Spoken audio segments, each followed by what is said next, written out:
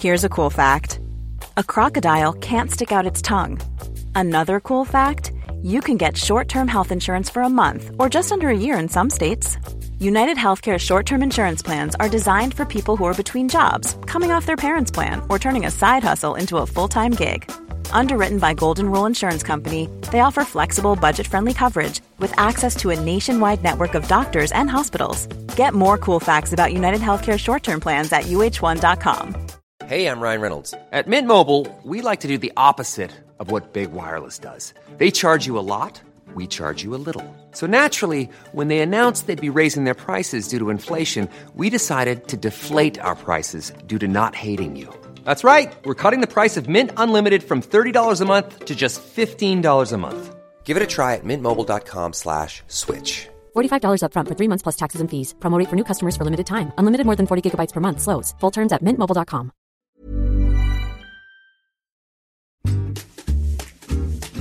Read Like a Writer is the books podcast from Faber and Faber, Serpent's Tail and Canongate, 3 independent publishers bringing the voices and the book recommendations of their authors to your ears. It's hosted by me, Anna Fielding. And in each episode, we'll hear about the books closest to these authors' hearts, their latest projects, and learn a bit about their local indie bookstore too. Hello and welcome to Series 2 of Read Like a Writer. This is Episode 3. And from her home to mine, in line with current restrictions still, we have Catriona Ward, author of horror novels and creator of the best fictional twist you will read in a very long time. Catriona is the author of 3 books, Raw Blood, her debut, Little Eve, which won the 2019 Shirley Jackson Award, and we'll have more on our show later, and now The Last House on Needless Street. So, hello, Catriona. Thanks for joining us. Hi, Thank you so much for having me. So, I was thinking about this, looking at the books you've written. In many ways, you are the perfect guest for these pandemic times, because actually all of your books focus in some way on people being isolated within their homes or a particular building. You've got The Vicarage in Dartmoor, a remote Scottish island, and now we have Needless Street, which is someone locked inside a house in the suburban US. Had you seen that link? Yes, I mean, I think that being constrained and having focus on containment and buildings is quite a Gothic instinct, really. Also, I suppose it's a matter of all fiction focuses on barriers and containment in some form or another, and Gothic just makes it literal, makes it physical, makes it into walls and windows and doors and locks. I also think that in whatever genre one cares to put those books into, and they've been called pretty much everything under the sun, including some very rude words. The actual point of anything uncanny or thrillery is a sense of narrative and physical escape. So even though one doesn't intend to do this, I think these ideas just come together very naturally and organically in narratives of this kind.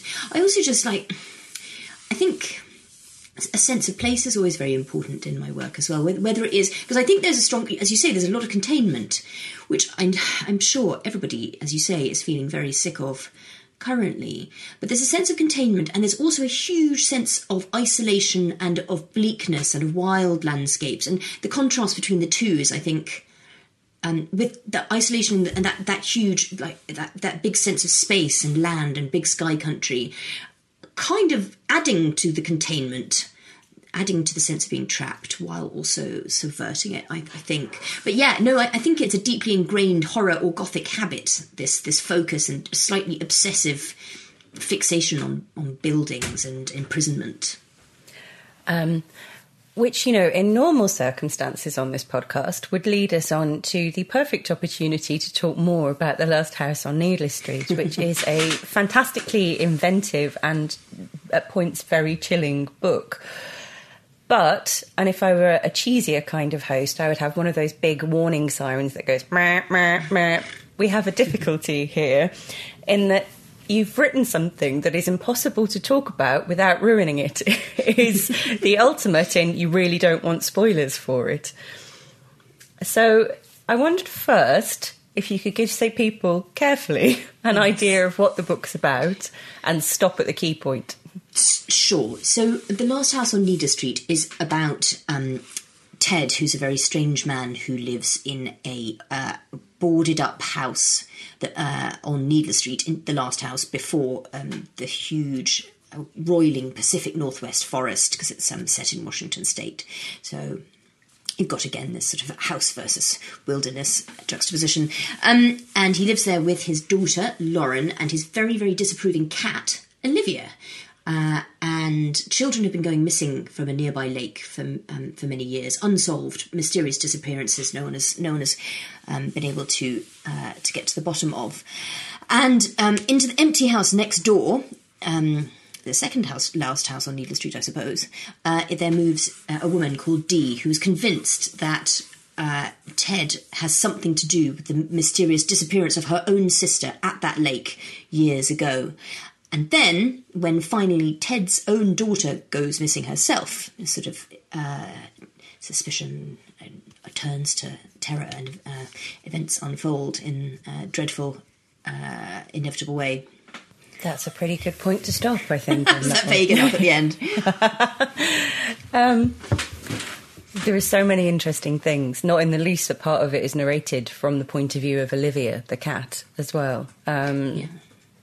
But what I wanted to talk to you about particularly is there is this enormous twist that I didn't really see coming at all, which is great, because I'm normally a terrible cynic about twists in books, I have to say, so you've won me over. But people get very angry about endings being spoiled for them these days. And I don't know if that's because we have a greater platform to talk about all forms of culture and therefore more opportunities to, find out the ending before we want to, or if we've just become more sensitive to it. There's definitely a culture of people shouting, no spoilers on things. And I wondered, does it automatically ruin something for you if you know the ending? Gosh, I've got lots of thoughts on this. I think, well, okay, firstly, I think no two people ever read the same book, Someone said that, can't remember who, but they were very, very wise, and I think that's true. So in a way, you can't really preempt someone's reading experience, in a way. Having said that, I think part of the satisfaction and the great pleasure and the sense of fulfilment you get from something that is structured along the lines of a mystery or maybe a murder or a thriller is this sense of being able to follow a journey to its conclusion while following the breadcrumbs the author leaves. And I don't know if you can do that in the same way and be and walk the path unknowing, as it were, if you know where it ends. I always think that there's something in particularly murder mysteries and in ghost stories actually as well, which are very focused on creating order out of chaos. There's a sense of rational sequence of events or a rational ethos that underlies them that we lack in real life. Like in a murder mystery, although they don't always have happy endings, and perhaps the murderer is never caught, there's a reason why not. There is reasoning behind it, and the whole point of it is that it has some kind of satisfying logical progression which actually life lacks.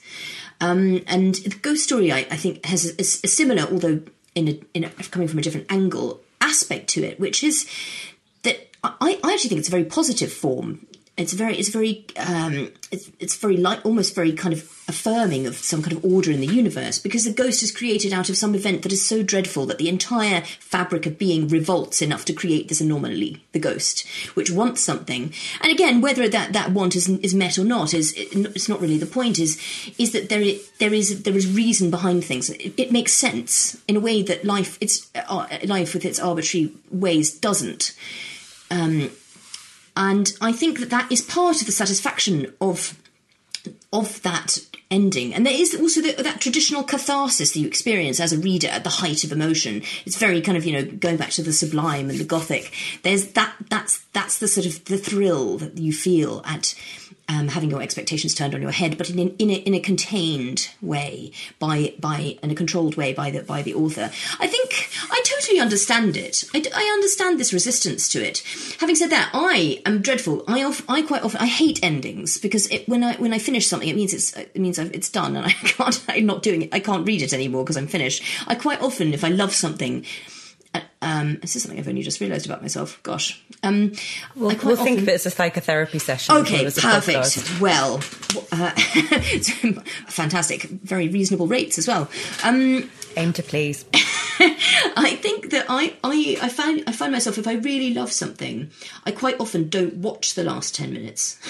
Or if I love a book, I will eke it out for as long as possible. I read very, very, very, very, very fast, and I think that's just habit. And I think when it's pleasure that makes me slow down, and it's pleasure that makes me sort of stop sometimes midway. And because if I've stopped and I haven't quite reached the ending, then I still have it. I'm still actively, nominally reading it. It's a sort of little totemic kind of magic talisman that I give myself. Really, I've wandered from your point, but I think I like with almost all questions to do with books, isn't it? The answer is sometimes, maybe, in a way, kind of. I think I can understand. I prefer not to be pre-warned of endings myself, but and we do, as you say, have many more ways of having them communicated to us, voluntarily or involuntarily, So yeah, I get that. So I've realised I do exactly what you do. I too read quite quickly, and I too save things towards the end. I have a number of the last 10 pages of books stacked beside my bed here, and so you have common company there. That's it. And do you read several things at once in order to kind of delay or give yourself a little bit of more time in the process? Yes, I absolutely do that. I usually have about sort of 3 to 5 things on the go in different kind of genres. It's so interesting, that, isn't it? Yep. I wonder if there's anyone listening who also feels the same. If you do, please let us know via our Twitter account, because actually I think this conversation could run and run as an extra to the podcast. So do get in touch with us on @ReadLikeAPod. When we spoke yesterday, you mentioned as one of the sort of great twists that you first came across was the murder of Roger Ackroyd. Yes. Which came out quite a while ago now, almost 100 years. Do you think there should be a statute of limitations on spoilers? You can't say this. You're like, look, guys, if you don't know the end of Great Expectations by now, there's nothing I can do for you. Or do you think you should try and be polite to people? I think people read different things at different times, at different rates, and a great twist remains a great twist. I was thinking after our talk actually about The Life of Pi, which I think is probably one of the great twists of modern times. Partly because of its ambivalence. I'm not going to spoil it, actually, but it truly reconstructs the book in retrospect, but then adds a layer of ambiguity to make you wonder whether it actually has indeed done that. So you have 2 parallel possible narratives running alongside each other, streaming backwards from that event at the end where the twist unfolds.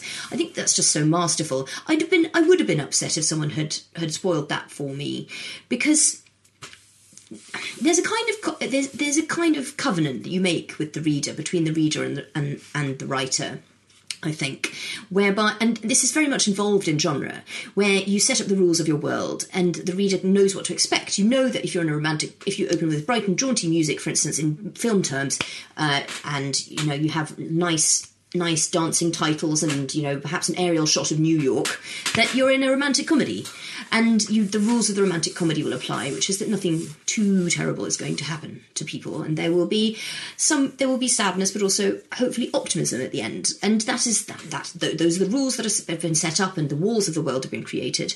And I think that I'm thinking also of Sarah Pinborough's Behind Her Eyes, where, again, not going to spoil it, but there is, part of the so-called twist, was part of the part of that great cathartic moment of unveiling the architecture of the novel, if you will, is involved in breaking those rules and tearing down those walls. But so you have to do it advisedly. I think you have to really earn it in order to take the reader out of the world you have told them they're in, and show them that they have been in another one all along. And I think if that is the architecture of the book, I would have been sad if someone had told me the ending of Life of Pi, because I think it is masterful, and it is to do with your preconceptions or the careful world building, sinking into you and you really believing it.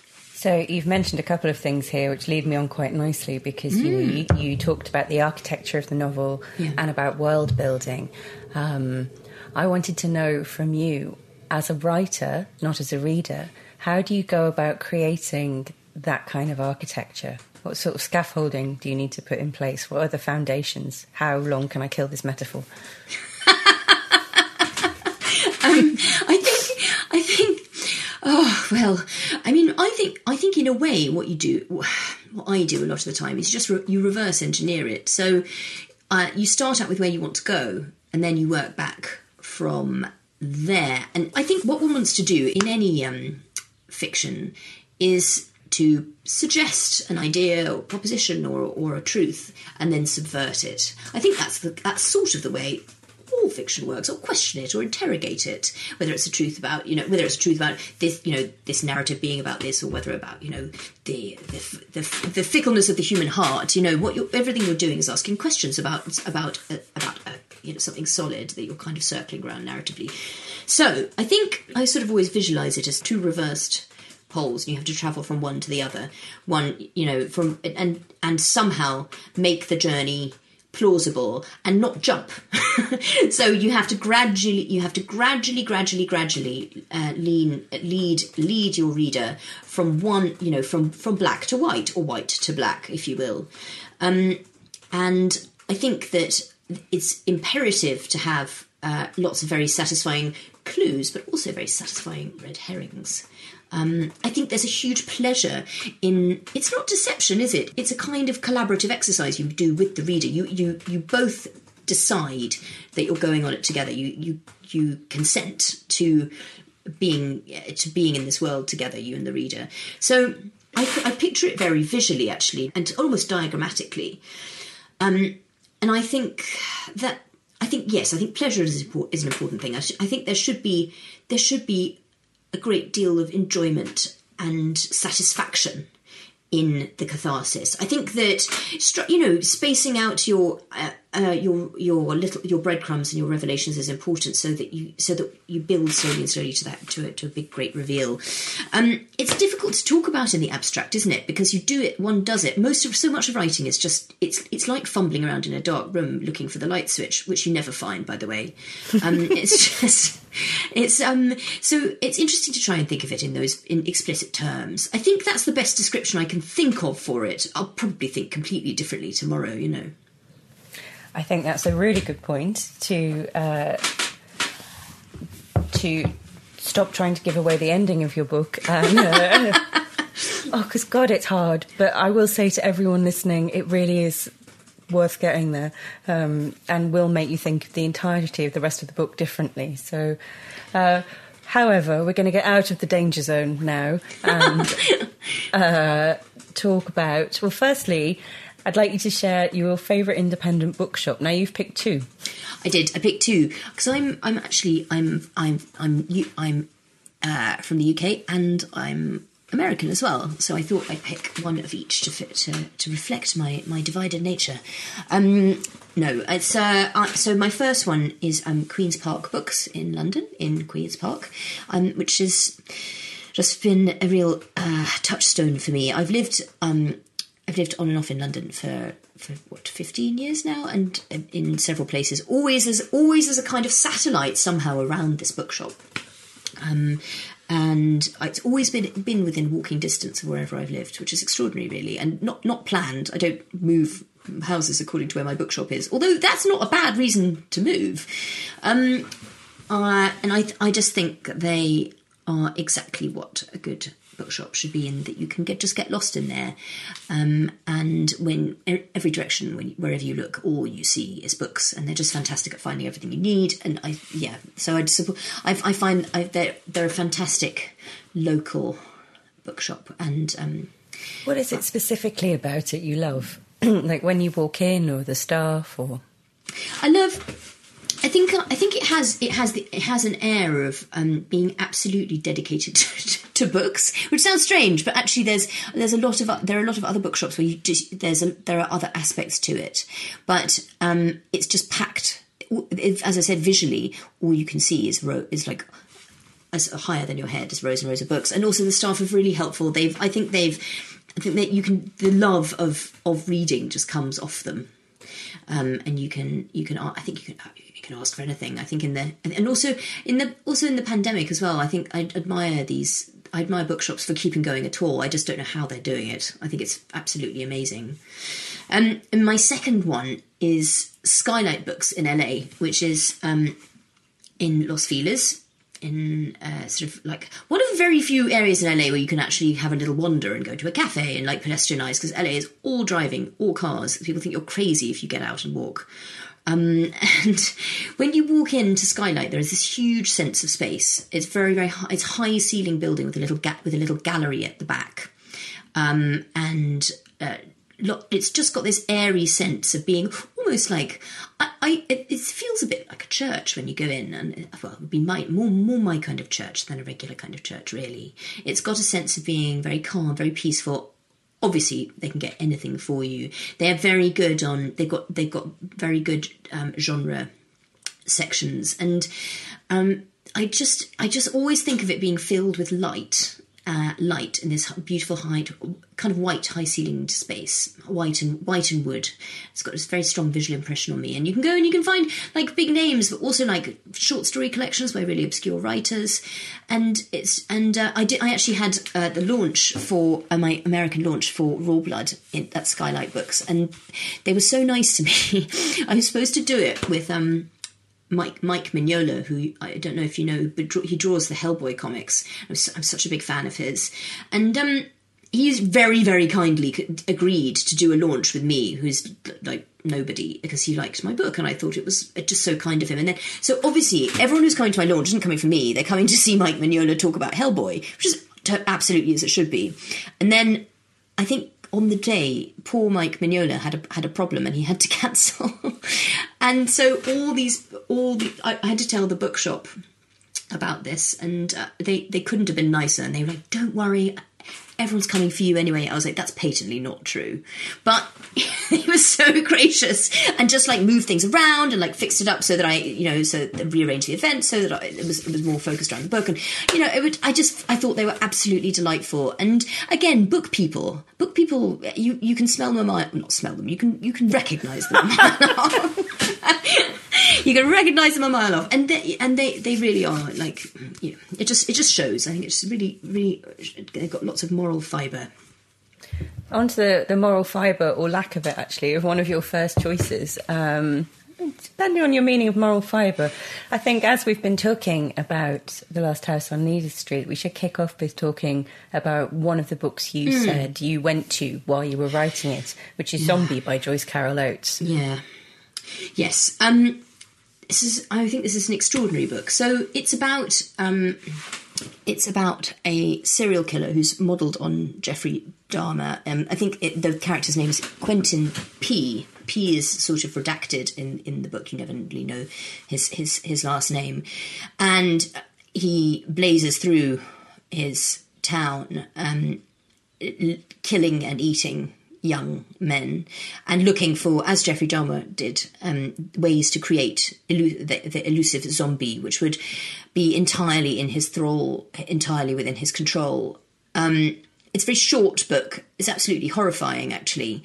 And one of the things I found that I took from it is this is a sort of way to contain the monstrous, to write about things that are impossible to write about, and to frame horrific things in a way that respects the horrificness of them, but also doesn't overwhelm the text and indeed the reader and indeed me, because these are these are things that nobody.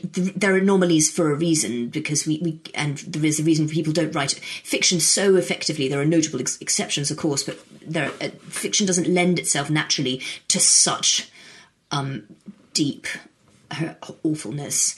So this was, and her way of framing it was very interesting. So actually, there's a lot to unpick here about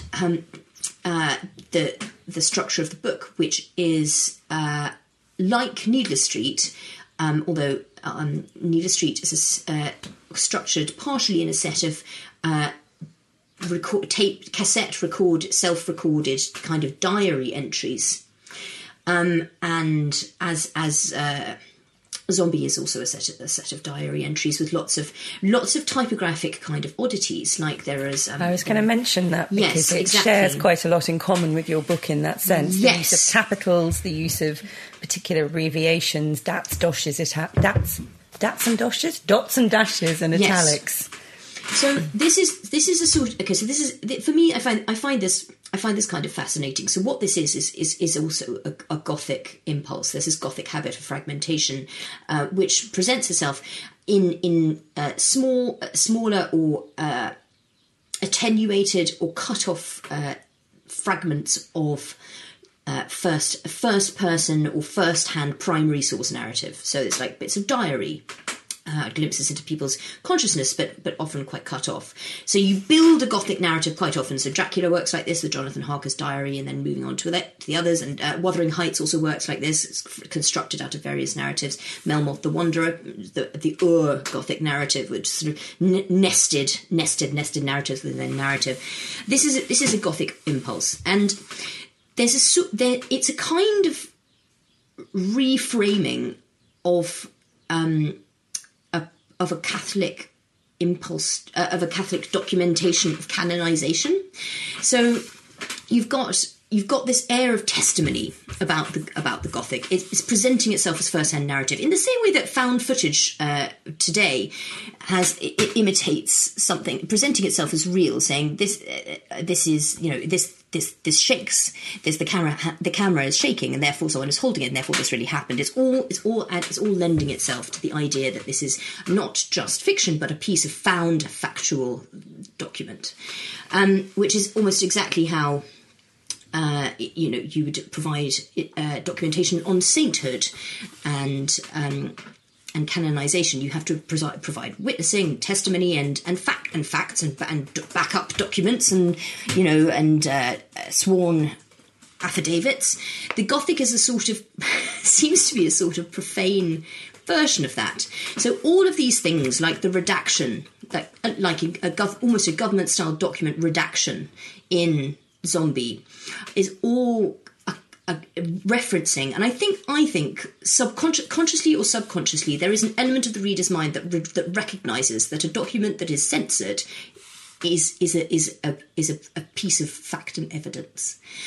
Why would you censor the fictional if it's something is made up? Well, quite exactly. So again, it presents itself as it's a gesture towards verisimilitude. It's saying this really happened, and that was something both. And the diary format is fantastic because it is the epitome of the unreliable narrator. I mean, we don't get more unreliable than the diary. So it sort of percolated in me these strategies for framing something which I found quite difficult to write about. I don't want to write about these things. One may ask your next question might be, well, why do you? But I don't relish writing about things which are so steeped in suffering and horror. They are necessary to tell this story, but I needed to find a vehicle to carry it in a way that I could live with and the reader could live with as well, so you get the full impact of it and not minimise it as well, which is also important. And Joyce Carol Oates, to me, has applied this Gothic technique to this monstrous narrative in a perfect way, and I shamelessly stole it. I mean...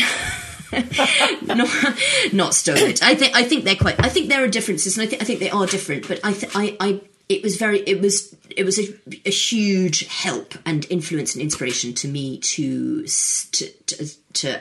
read that book. One size fits all seems like a good idea for clothes until you try them on. Same goes for healthcare. That's why United Healthcare offers flexible, budget-friendly coverage for medical, vision, dental, and more. Learn more at uh1.com. Ryan Reynolds here from Mint Mobile. With the price of just about everything going up during inflation, we thought we'd bring our prices down. So to help us, we brought in a reverse auctioneer, which is apparently a thing. Mint Mobile Unlimited Premium Wireless. How to get 30, 30, bit to get 30, bit to get 20, 20, 20, bit to get 20, 20, bit to get 15, 15, 15, 15, just $15 a month? Sold! Give it a try at mintmobile.com/switch. $45 up front for 3 months plus taxes and fees. Promo rate for new customers for limited time. Unlimited more than 40 gigabytes per month. Slows full terms at mintmobile.com. Hey, Dave. Yeah, Randy. Since we founded Bombas, we've always said our socks, underwear, and T-shirts are super soft. Any new ideas? Maybe sublimely soft. Or disgustingly cozy. Wait, what? I got it. Bombas. Absurdly comfortable essentials for yourself and for those facing homelessness. Because one purchased equals one donated. Wow, did we just write an ad? Yes. Bombas. Big comfort for everyone. Go to bombas.com/ACAST and use code ACAST for 20% off your first purchase. Hey, it's Paige DeSorbo from Giggly Squad. High quality fashion without the price tag. Say hello to Quince. I'm snagging high-end essentials like cozy cashmere sweaters, sleek leather jackets, fine jewelry, and so much more. With Quince being 50 to 80% less than similar brands.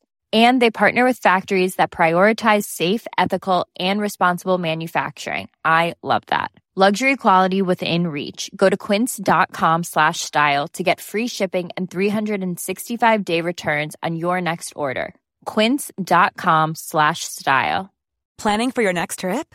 Elevate your travel style with Quince. Quince has all the jet-setting essentials you'll want for your next getaway, like European linen, premium luggage options, buttery soft Italian leather bags, and so much more. And is all priced at 50 to 80% less than similar brands. Plus, Quince only works with factories that use safe and ethical manufacturing practices. Pack your bags with high-quality essentials you'll be wearing for vacations to come with Quince. Go to quince.com/pack for free shipping and 365-day returns. You know, it's interesting actually because what you say about dealing with something that's real and fictionalising it to do that. Joyce Carol Oates was actually working quite close to the date of the Jeffrey Dahmer story unravelling. Yeah. He was arrested in 1991. The book was out in 1995. So her writing period must have started pretty much just after when all of the stories started coming out. Do you think for you, I was going to ask why do you, I'm going to ask you something slightly more subtle. Mm-hmm. Do you think that for you writing about it is the way of dealing with some of the horror and the violence in the world? I think horror is a recuperative act, really, in general, for me anyway. I don't think you can have horror without compassion, because that's why you feel the horror. It's because of your compassion, because you empathise. I think it's definitely a way of exploring it. Of exploring it with that, and hopefully finding that fictional, as I was saying earlier, that fictional sense of order that doesn't, finding the humanity in something that at first glance doesn't seem to have any humanity in it at all. So yes, I do think that. I always come back to this idea of compassion and empathy, because I'm afraid of everything, right? Like everything. And I think there's a sort of expectation that people who write this sort of thing, who look the horrible or the horrific in the eye, are somehow tougher. Whereas actually we're not at all. I think we're more baby-like. We're more like naked baby voles than anyone else, really. Because you have to be afraid of something to make the reader afraid of it. In order to bring the full import of horror, you have to feel it yourself. I don't see why you'd be writing it otherwise. Unless you're sort of funny at titulating. Why would you tell that story unless you felt bone deep how awful or how frightening it was? So yes, I think it's a way of. It's a sort of narrative or fictional way of reaching out and saying I'm frightened too, So we're going to go on to your second choice, which I'm so thrilled that you have chosen, because I recommend this book to people all the time. You recommend this book to people all the time. That's the category you've chosen it for. And no one ever takes it up. Well, I just want someone to talk about it with, because no one else seems to have read it. And it is Kelly Link's short story collection, Get in Trouble. Yeah. I can tell you why I love it. Why do you love it? It's one of those things where the writing and the subject matter and the language and everything is so consummately wonderful that it's very hard to see the joins. So it's very hard to say, oh well, she's very good at this, because it's all good. But she seems to be the fusion of everyday life with things that we consider supernatural or uncanny. So fairy tales, superheroes, pocket worlds, spaceships, is so perfectly done that it seems to reveal that it seems to reveal a sort of truth about both the qualities of genre and the nature of life itself, really. That both, it tells us what we need from genre, maybe, in a way, but also it's just so magical. The first story in the collection, which is The Summer People, I think, is so perfectly constructed, but you're being led gently, as it were, down, away by the fairies, in this completely plausible world in which fairies just live in, I think it's Kentucky, in the hollows of Kentucky. And it's very hard to leave that world, actually. It's very hard to leave a world where the rules that she's constructed feel so instinctively right. You just want to be, you want to be in the world, but you also marvel at how cleverly she's made the interplay between our let's face it, rather grey existence and these mythic ideas to which we revert to time and time and time again. This is one of the things I loved, actually, was this sort of like very easy confluence of the fantastic and the mundane. And there's one specific bit where there's a character who's a waitress, and she's inherited like a kind of crap superpower. That she can't fly, but she can hover. And she uses it for her waitressing job, specifically to avoid getting varicose veins. And that's it. That's what she uses her power for, which I think is just... And she explains it as just a sort of matter of fact as she's putting down diner food in front of people. I love that. And there's a sort of but you come away feeling that perhaps that is the world we live in somehow. I don't know how. Both the real world seems stranger, and this mythic fairy tale or superhero world seems more accessible. It's almost like I'm looking at it as a writer and going, "Ooh, is she?" So she's using it as a metaphor for life. No, it isn't a metaphor for life. No, it's not. It's a sort of, it's an extension of the mythology that includes our world. No, it isn't. It isn't that at all. So many strategies that seem to be being employed simultaneously, because you always think you pinned it down what she's doing exactly. Because I'm looking at it sort of forensically as a writer and thinking, what is it here that you're actually doing? How did these mechanics click into each other? And each time you think you've got it shifts beneath you. And I remember when I first read her first collection, which was her first collection? It was Magic for Beginners, anyway, which was my first experience of Kelly Link. And I suddenly felt that I'd been doing a poor impression of Kelly Link, even though I had no idea that she'd existed, which is a very Kelly Link thing to feel, you know. I think you're being hard on yourself there. But, I felt so completely awed by her consummate ability to. I sort of felt, this is what I've been trying to do. I felt like almost like I've been trying to imitate her, even though I had no idea that she existed. I just thought that would, because I've just come away from reading Kelly Link, because I was having a look at it this morning, which is a mistake, right? Because you just can't stop reading it. Absolutely. And I suddenly thought that's exactly how she'd write a story about Kelly Link. I think that the hearty recommendation from both me and Catriona here is go and buy Kelly Link. Please. But we're going to also talk about another short story connection now, which is your choice for an upcoming title, which is Anna Ward's Yes, Yes, More, More. Anna Wood. Anna Wood. That's my terrible writing. Anna Wood. So you can tell I haven't read this book, which is often the case with the upcoming ones. Fair enough. It's so Anna. Anna Wood's Yes, Yes, More, More. It's another short story collection. Again, I felt I felt, you know, when you know that thing you have when you encounter really good writing, there's just this instant sense of recognition. I was like, oh yes, I know how that feels, which is exactly that magic you're always striving for as a writer, which is reaching across the divide. What's the book about? Can you explain it for me? Yes. And the others. It's about young women. Usually, it's about most of the time the main character is some variation of a girl called Annie or Anna, and her on nights out or journeys or in bars where extraordinary things happen to her, very much emotionally. It's very hard to describe because everything is so physically perfect. You're so instantly, vividly plunged into these tiny, 1,000 tiny decisions that go up to make up a second as you go through life. And the problems, I think they're very specifically female narratives, and well, they've got female-led characters, but like it vividly conjures all of the tiny exterior and interior difficulties you face every second. There is literally one story which is just a train journey, and she has a conversation on a train. But you feel so keenly how she feels about this man she strikes up conversation with, and what it means, the danger, and there's a lot about the pleasures of sensuality and also the dangers thereof, and temptation and quick decision making and forging your identity out of all of these experiences, or indeed defying them.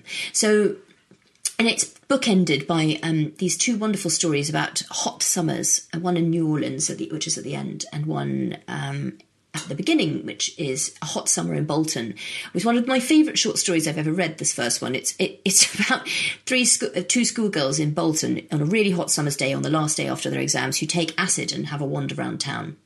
And it's just so beautiful. The things that happen to them are so simple, but the great depth of feeling that you get from watching them on the cusp of everything and being in their consciousnesses and worrying for them and hoping they're okay because they're just on the threshold of this very adult world. And they take, and being young is, I think, inherently risky, and you gravitate towards risk. And then you find, and the worry is at every point is are they going to be okay? And there's this wonderful point where they're sort of frozen by a fence where a dog is barking at them, and they've convinced themselves that dogs know when you're high. And so they're just terrified because the dog knows they're high, and then their gaze just travels along this very, very high fence. They're like, it's okay, it can't get over because it's very high, fence high, fence high. And then the gaze travels down towards the end, and they see that the gate is open. And then they're just standing. The dog hasn't noticed yet that the gate is open, so they see the dog is still there in their faces, barking at them, and they just repeat to themselves in this terrified high mantra, fence high, gate open, fence high, gate open.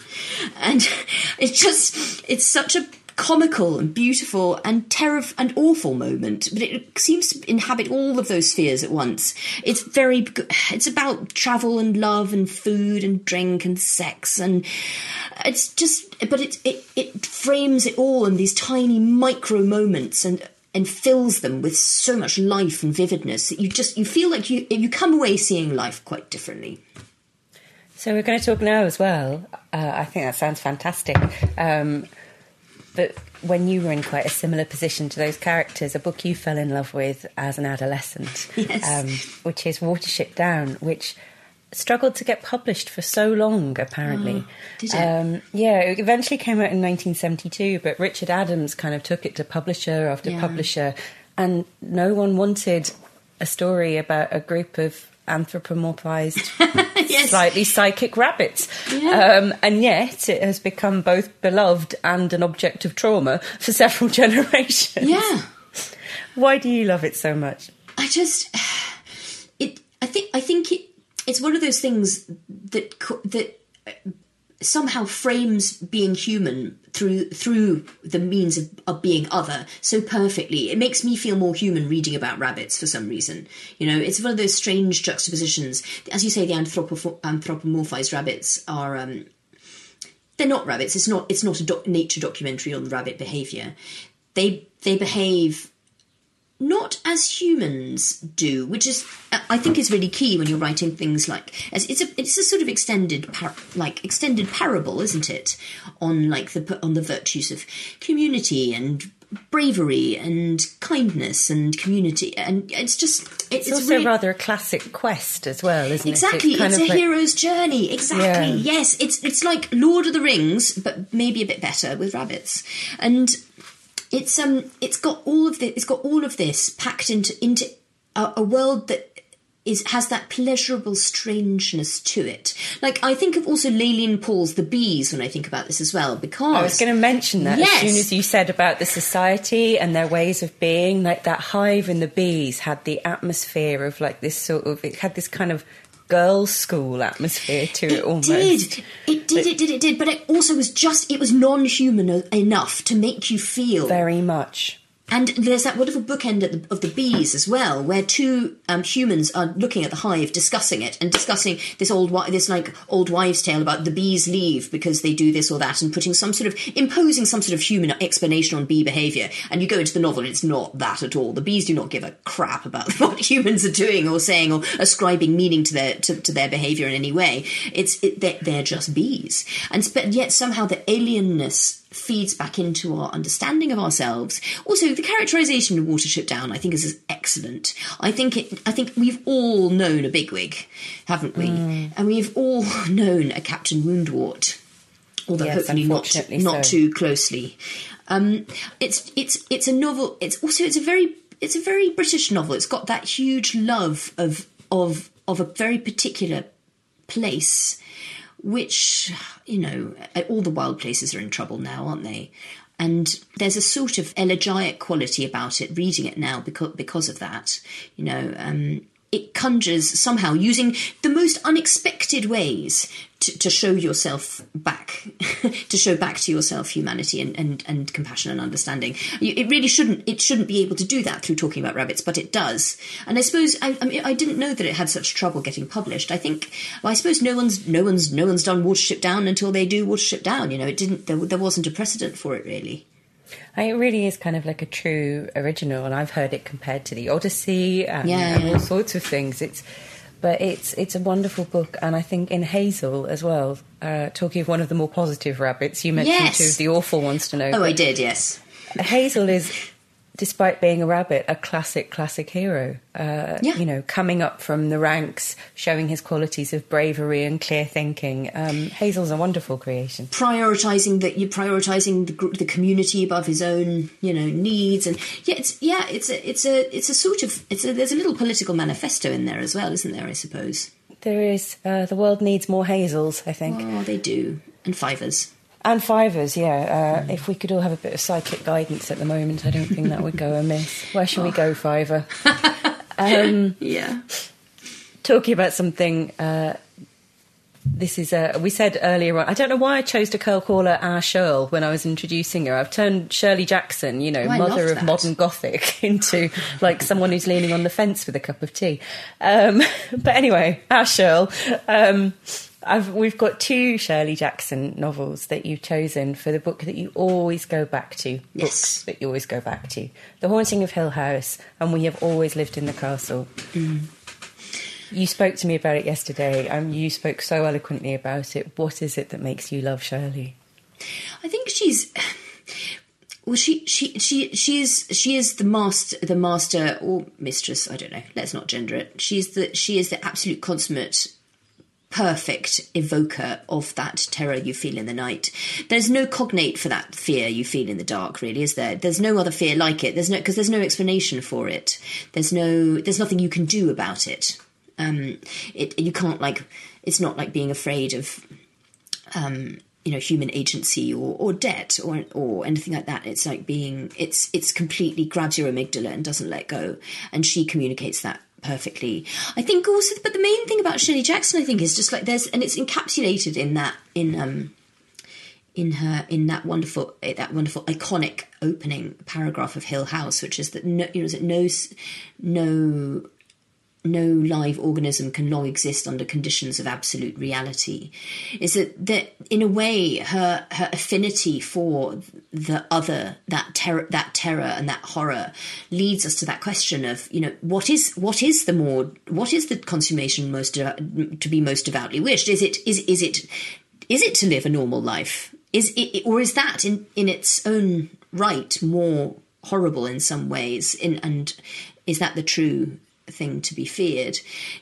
There's this constant interplay between the dark and the light, where you're never quite sure whose side she's on, actually.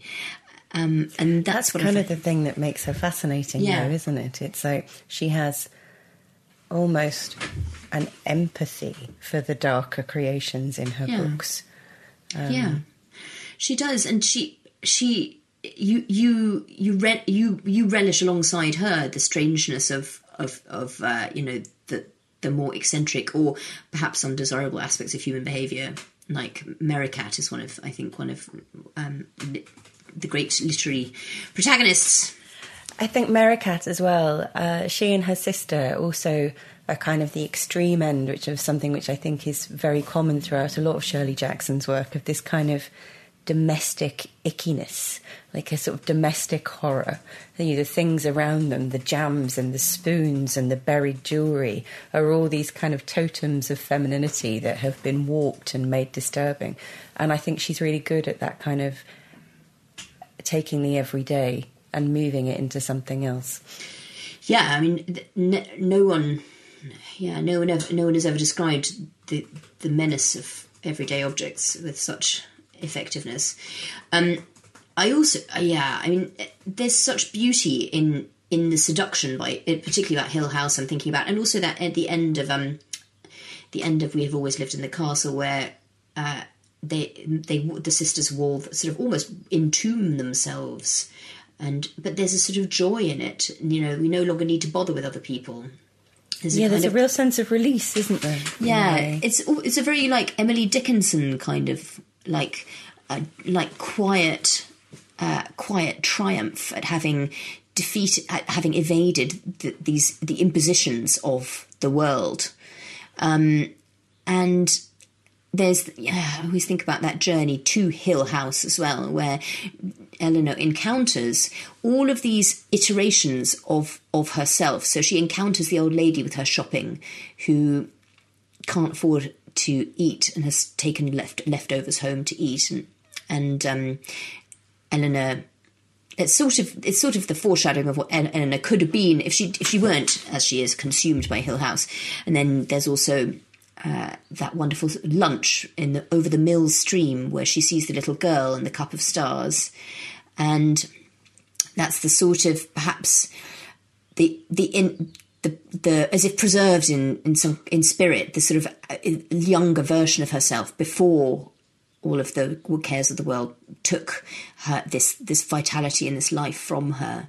And there's there's Hill House itself, which is kind of it. Elinor becomes it, and it becomes her. And there's that joy in that last moment with that horrible accompanying line of "Why doesn't anybody stop me?" And she's driving her car. This is at the end now, where she's driving her car into a tree, and that is a horrible thing, because it sort of throws into relief her whole life. Really, no one helped her. She's been forced and bounced around by other people's needs throughout all of her life, and this is just sort of the last epitome, the apotheosis of that action.